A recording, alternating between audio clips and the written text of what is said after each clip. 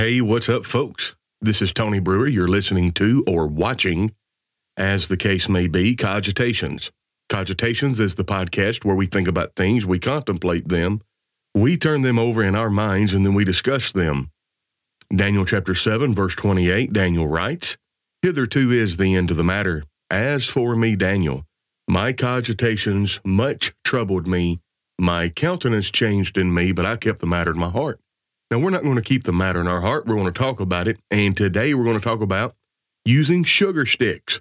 And usually instead of saying sugar stick, which is admittingly a pejorative, usually we say using proof text. Now, you have to have a text that is a Bible verse. You have to have Bible teaching to support what you believe and your convictions. I believe things, I am convicted by things, and I have Bible to back them up. But does that mean that I have rightly divided the word of truth?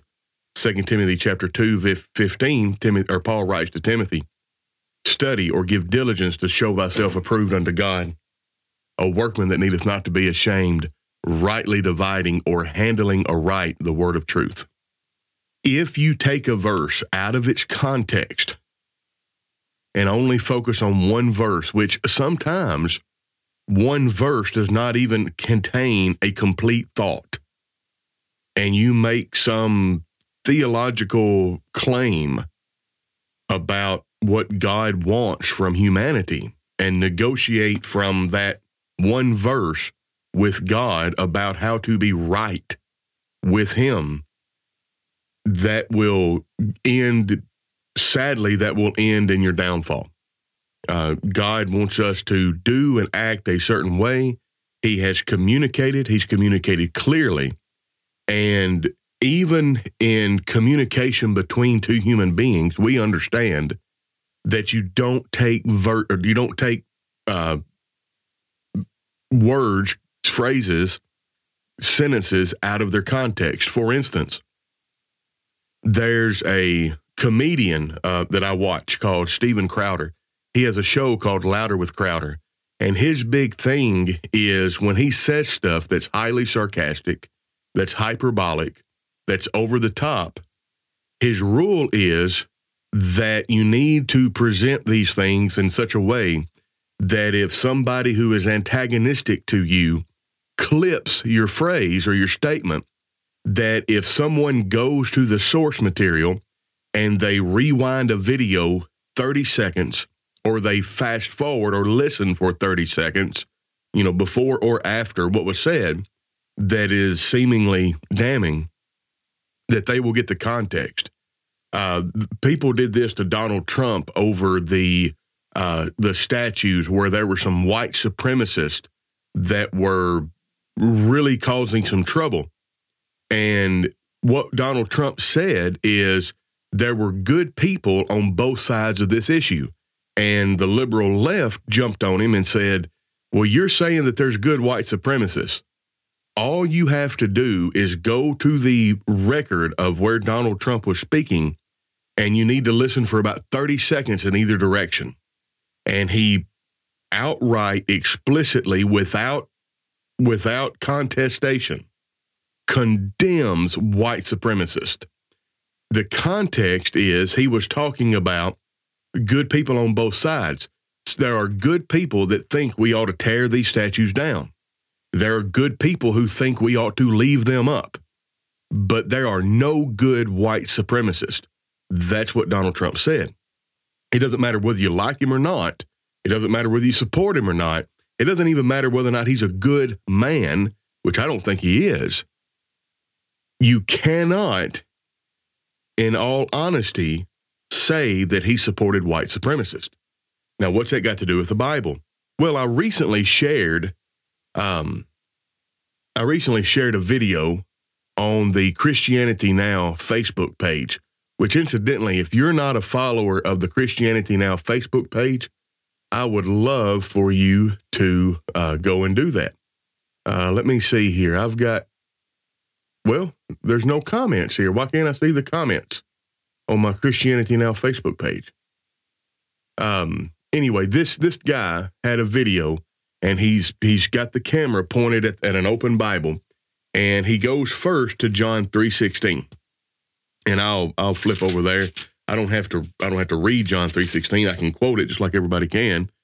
For God so loved the world that he gave his only begotten Son, that whoever believes in him should not perish, but have everlasting life. And he made the point that a lot of people teach, hey, all you have to do is believe. And I suppose, if you want to have a good definition of terms, and we want to really define what it means to believe, that's a true statement. I mean, if the Bible says it, it's true. I don't argue with it. I don't have any problem with it. I don't have any problem with somebody quoting John 3:16 and not having any other commentary about that. But in the comment section, there was a person who shared a picture of their Bible. And let me see if I can open this up where I can read it. Woe to the scribes and Pharisees, but woe to you scribes and Pharisees, hypocrites, because you shut the kingdom of heaven against men, for you yourselves do not go in, nor do you allow those going in to enter. Woe to you scribes and Pharisees, hypocrites, because you devour the houses of widows, praying long prayers, for this you shall receive a greater judgment. Woe to you scribes and Pharisees, hypocrites, because you traverse sea and land to make one convert, and when he has become one, you make him twofold more a son of hell than yourselves. And I'm like, why would you put that there? Why would you share that verse? What does that verse have to do with what this guy in the video is teaching? Because he goes to John 3:16 and makes the point. If you just read John 3:16, you'll think, well, all I have to do is believe and I'll be saved. But then he keeps on going and he goes to John chapter 3, verse 36. And keep in mind, he's reading either from the English Standard Version or the New American Standard, a more modern translation. And the word that the translators translated is obey. And I'll read from the American Standard 1901. He that believeth on the Son hath eternal life, but he that obeyeth not the Son shall not see life, but the wrath of God abideth in him. So when I look at John 3:16 and I compare and I look at the entirety of that chapter and I look at John 3:36, both are right out of the mouth of Jesus, of Jesus, then I've got an issue with this idea of belief only saves me. All right. Now, I'm getting ahead of myself. We're going to put this even deeper into its context, because the King James and the New King James does not translate this Greek word obeyeth or obey in John chapter 3, verse 36. The King James says obeyeth, and the New King James says obeys, and some other translations even translate it as obey. But we're going to look at the Greek word, and we're going to see if we can define what believes means in that context. All right. So why would you, if all a person is doing is saying, look, this verse seemingly teaches that all you have to do is believe, but there's a verse here that clearly states that there's an aspect of obedience that upon which your salvation is contingent. All right. And so this person shares this verse about Pharisees. Is this person saying that we're Pharisees? Is this person saying that when we convert somebody, make a proselyte, do we convert them to being children of hell? I don't know. The same person shares this verse as well. I will be their God, and I will give them one heart and mind to worship me forever, for their own good and for the good of all their descendants.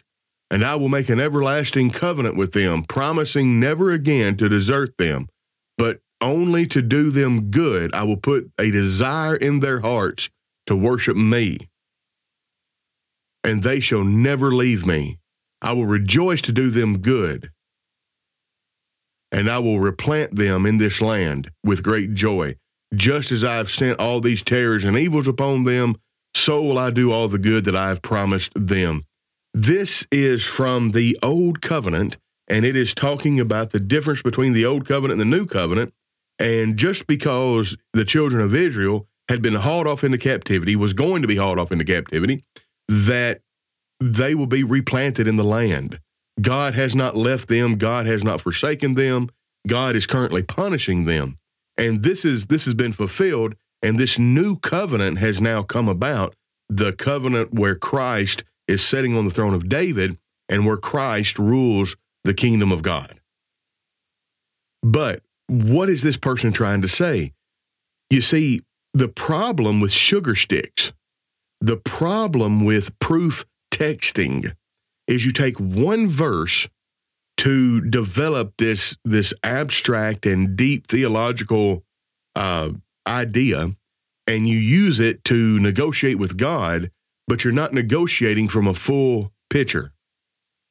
And if you proof text, if you use a sugar stick, you're going to be pitting verses of the Bible against each other. And it is kind of verboten to talk about this nowadays, but there is this idea that, well, there's this idea called univocality. That's one voice. Then really and truly, my paradigm, my conviction is that from Genesis to Revelation, the Bible speaks with one voice. No verse will ever contradict another verse. If you have a verse that seemingly teaches one thing in one area and a verse that seemingly teaches something opposite in the other, that my understanding and my conviction is you have misunderstood, or I have misunderstood, one or both of those passages of Scripture. So we need to look deeper into the context and into the meaning. So, for instance, God so loved the world that he gave his only begotten Son, that whosoever believeth in him should not perish but have everlasting life. All I have to do is believe, right? Well, James chapter 2, do you not know, O man, faith without works is dead, being alone. You believe, well, you're no better than Satan and his angels because they believe and they tremble. That's the idea there. So if I just read the book of James, I might place an undue emphasis on works. And if I just read John 3:16, I'll place an undue emphasis on belief. So how in the world do I reconcile these things? Incidentally, a sugar stick is back in the day, you could buy, you could buy sugar sticks. It's called rock candy. And it's a stick, and you would coat it, and it would crystallize. And you had a stick with crystal sugar on it, and the kids would eat it. It's like the precursor to lollipops. And back whenever I was a child, you could still get them in places. But they weren't substantive. They didn't last very long because, one, you start licking on them and they just melt away. Well, that's kind of taking a verse out of its context. Jonathan Exum has a good comment here. Any verse taken out of context becomes a pretext. And you know what? Let me go to my Oxford English Dictionary and let's look up the word pretext. Let's see, because I want to get a pretext. Pretext, a reason given in justification of a course of action that is not the real reason. So if all you read is John 3:16, you're going to say, hey, I'm saved. I have eternal life. That's my justification. The problem is that's not the real reason. The real reason is that you have obeyed the gospel, all right? You have obeyed the gospel. I think of hold on. Well, y'all, I've lost my mind here. I think it's the 2 Thessalonians 1:8. Yeah. In flaming fire, taking vengeance on all those who do not know God and on those who do not obey the gospel of our Lord Jesus Christ. Well, what's the general principle that we can pull from that? When Jesus returns, he's going to take vengeance on two classes of people, those that don't know God and those who haven't obeyed the gospel. I put forth to you that this is just a way of saying the same class of people, because if you've never obeyed the gospel, you might have a cursory knowledge of who God is, but you don't really know God, and you're not known of him. Knowing in Scripture is a metonym for fellowship. You're not in fellowship with God if you've never obeyed the gospel. You know what that means? You can believe that Jesus is the Son of God, but if you never obey the gospel, God doesn't know you and you don't know him. You're not in fellowship with one another. Your sins haven't been forgiven. You don't have the eternal life. So let's go down here. I think I'm done with this part about the pitting one verse against another. Because I was surprised at this. Let's go back to the New King James. John chapter 3, verse 36 in the New King James reads thusly: He who believes in the Son has everlasting life, but he who does not believe the Son shall not see life, but the wrath of God abides on him.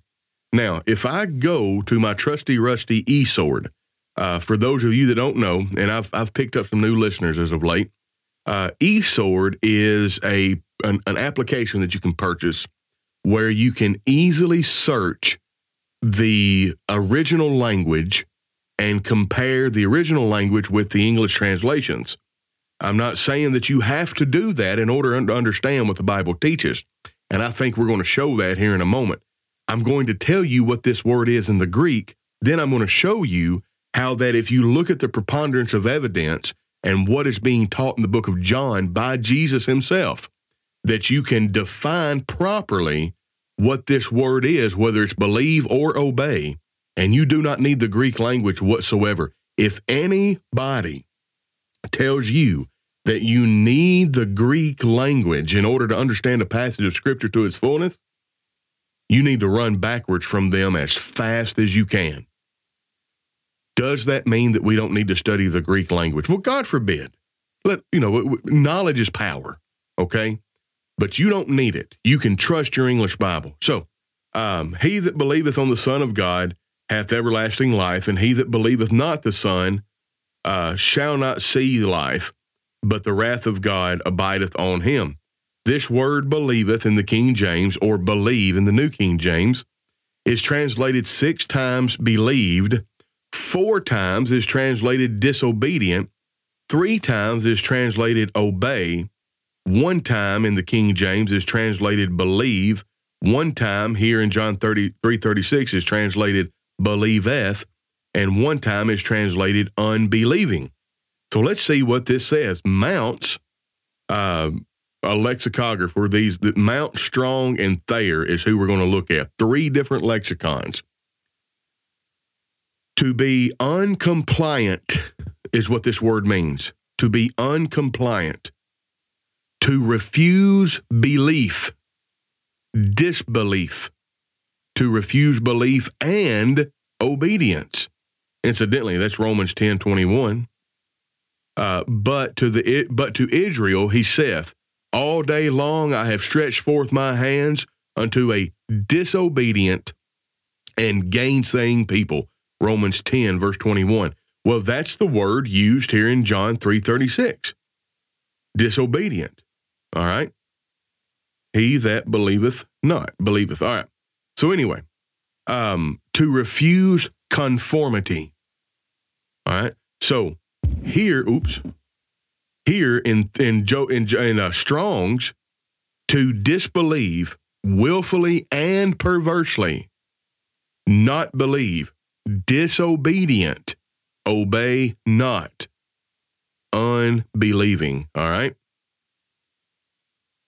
Thayer defines it not to allow oneself to be persuaded, to refuse or withhold belief, to refuse belief and obedience. not to comply with. And it's a verb, by the way. And it is from the a is a negative particle. So the root word here, or the stem, is well, I don't pronounce Greek words very well. I believe it's pytho, and the word pytho is to be persuaded, to obey, to listen, to yield, to comply with. I'm not going to read all of that, but the idea is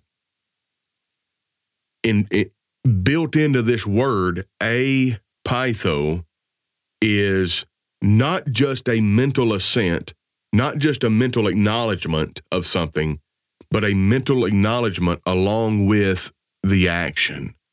So belief is a good way to translate it. A more perfect way to translate it would also be obey or disobey or what have you. Anyway, the obey not actually would be, let me go in here. But he that believeth not the Son of God. If you resist believing on the Son of God, all right? Now, do you have to have a knowledge of the Greek language to come to this conclusion? Well, the answer is no. Why is that? Well, remember, he who believes on the Son of God has everlasting life, but he who does not believe the Son shall not see life, but the wrath of God abides in him. Let's lick our finger and turn right. Let's go to John chapter 6, 29, verse 29. Listen, I'm going to read verse 25. And when they found him, Jesus, on the other side of the sea, they said to him, Rabbi, when did you come here? Jesus answered them and said, Most assuredly I say unto you, you seek me not because you seek me, not because you saw the signs, but because you ate of the loaves and were filled. Do not labor for food which perishes, but for food which endures to everlasting life, which the Son of Man will give you, because God the Father has sent his seal on him. Then they said to him, because they want this everlasting life, right? Then they said to him, What shall we do? What shall we do that we may work the works of God? Now, you got to understand from where they're coming. They were under the Jewish system, the Mosaic system, under the Aaronic, not ironic, but Aaronic priesthood. And there were works to do. You had things you were supposed to do. And they understood that if you were a faithful child of God, you had to do the will of the Father. In fact, Jonathan put Matthew 7, 21 through 23, where Jesus says, Not everybody that says to me, Lord, Lord, is going to enter the kingdom of heaven, but those who do the will of the Father which is in heaven. Those that just say to me, Lord, Lord, we've cast out demons, we've done many wonderful works. And if they haven't done the will of the Father, he's going to say, Depart from me, I never knew you, you workers of iniquity. Go read that, Matthew chapter 7, 21 through 23 there. But so they understood. They said, what do we have to do in order to do the will of God? And Jesus said, here's what you need to focus on. Now, that's not the words that he used. But listen, verse 29, Jesus answered and said, This is the work of God, that you believe in him whom he sent. Now, that doesn't, I'm going to keep hitting this mic, sorry. That doesn't absolve them of their need to bring their sacrifices to the temple. That doesn't absolve them of their need to follow the commands in the Pentateuch. That doesn't absolve them of coming to the 3 feasts every year. That doesn't absolve them of the tithes. But they were supposedly already doing that. And this is what you're supposed to do. Because remember, Jesus' message is, on earth, repent for the kingdom of heaven is at hand. All right. So repent for the kingdom of heaven is at hand. Well, what are we to do? So if you repent, and in fact, we might as well read the verse. It's Acts chapter 26, verse 20. This is a formula for biblical repentance that makes you right with God. Acts 26, verse 20. Actually, I'm going to read 19 and 20. Therefore, King Agrippa, I was not disobedient to the heavenly vision, but declared first to those in Damascus and in Jerusalem and throughout all the region of Judea, and then to the Gentiles, that they should repent. Step number 1, repent. Turn to God and bring forth fruit, meet for, pardon me, that they should bring forth fruit, meet for repentance. Fruit, do works commensurate with the change of mind. So a repentance is just a change of mind. So you got to change your mind, you got to turn to God, and you got to do the works. In John chapter 6, Jesus is saying, look, you want to have eternal life? And they replied, well, tell us what we got to do. Right now, what you got to focus on is believing whom the Father hath sent. Now, let's go back to John 3:36. He that believeth on the Son of God hath everlasting life, and he that believeth not the Son of God shall not see life, but the wrath of God abideth on him. The idea is this. There is a work that you are supposed to do, O man, O Hebrew, O Israelite. If you are disobedient, the wrath of God abides in you. Well, what is it? What is the thing that I'm supposed to do that moves me from the realm of obedient or disobedient to obedient? You got to believe Jesus is who he says he is. That's your work. That's what John recorded in John 6:29. So I don't need the Greek language to be able to go to John 3:36 and understand what this belief is if I'm reading the King James or the New King James. I rather like the American Standard 1901 and some of the more modern translations that translate it obey. Because that's pretty simple. But you know, if you don't believe, or if you believe that Jesus is the Son of God, you have everlasting life. But if you don't obey him, you don't. And the wrath of God abides on you. So what's the conclusion here? The conclusion is I've got to do more than simply believe, give a mental assent that Jesus is the Son of God. And I don't need the Greek language to understand that. I don't need a Bible scholar. I just need to read the text and understand the univocality of Scripture. That if one part tells me I've got to obey and the other part tells me I have to believe, then I need to understand what constitutes saving faith. For by grace are you saved through faith. Ephesians chapter 2. What is faith? Well, I don't want to, we're already 30 minutes in. I don't want to start another podcast right now. But without faith, it is impossible to please him. Well, that's Hebrews chapter 6, or chapter 11, rather, verse 6. Let's go read it. Hebrews chapter 11, verse 6. But without faith, it is impossible to please him. For he that cometh to God must believe that he is, and that he is a rewarder of them that diligently seek him. So if you don't diligently seek God, you're not going to be rewarded. If you don't believe God exists, you're not going to be rewarded. But what is faith? Well, go back up to verse 1. Faith is the substance of things hoped for, the evidence of things not seen. You say you believe in God. You say you believe in Jesus. All right. How can you prove that? I can't see into your brain and see how your neurons are firing, because that's metaphysical. But you know what I can see? I can see you get up and come forward and say, listen, I want to obey the gospel because I believe Jesus Christ is the Son of God. I can see the action you take based on what you believe. So that's what faith is, folks. It's the evidence, it's a substance of things hoped for, the evidence of things not seen. You have to believe that Jesus is the Son of God, and then you have to take action based on that belief. And that, my friends, is faith. And that's simply the point of the short video that was shared on Christianity Now. Why in the world would you go to other passages of Scripture and take verses out of their context to try to argue against that very simple and easily understood principle? God wants you to have a relationship with Him. God is the creator of the heaven and the earth and all things therein. We don't have a right to dictate those terms. He has a right to dictate those terms.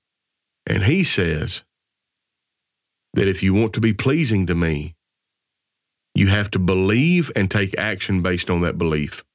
And I have outlined the action. I've told you what action. And we might talk about that in another podcast. So, thank you so much. Very good comments from John Exum. Thank you so much.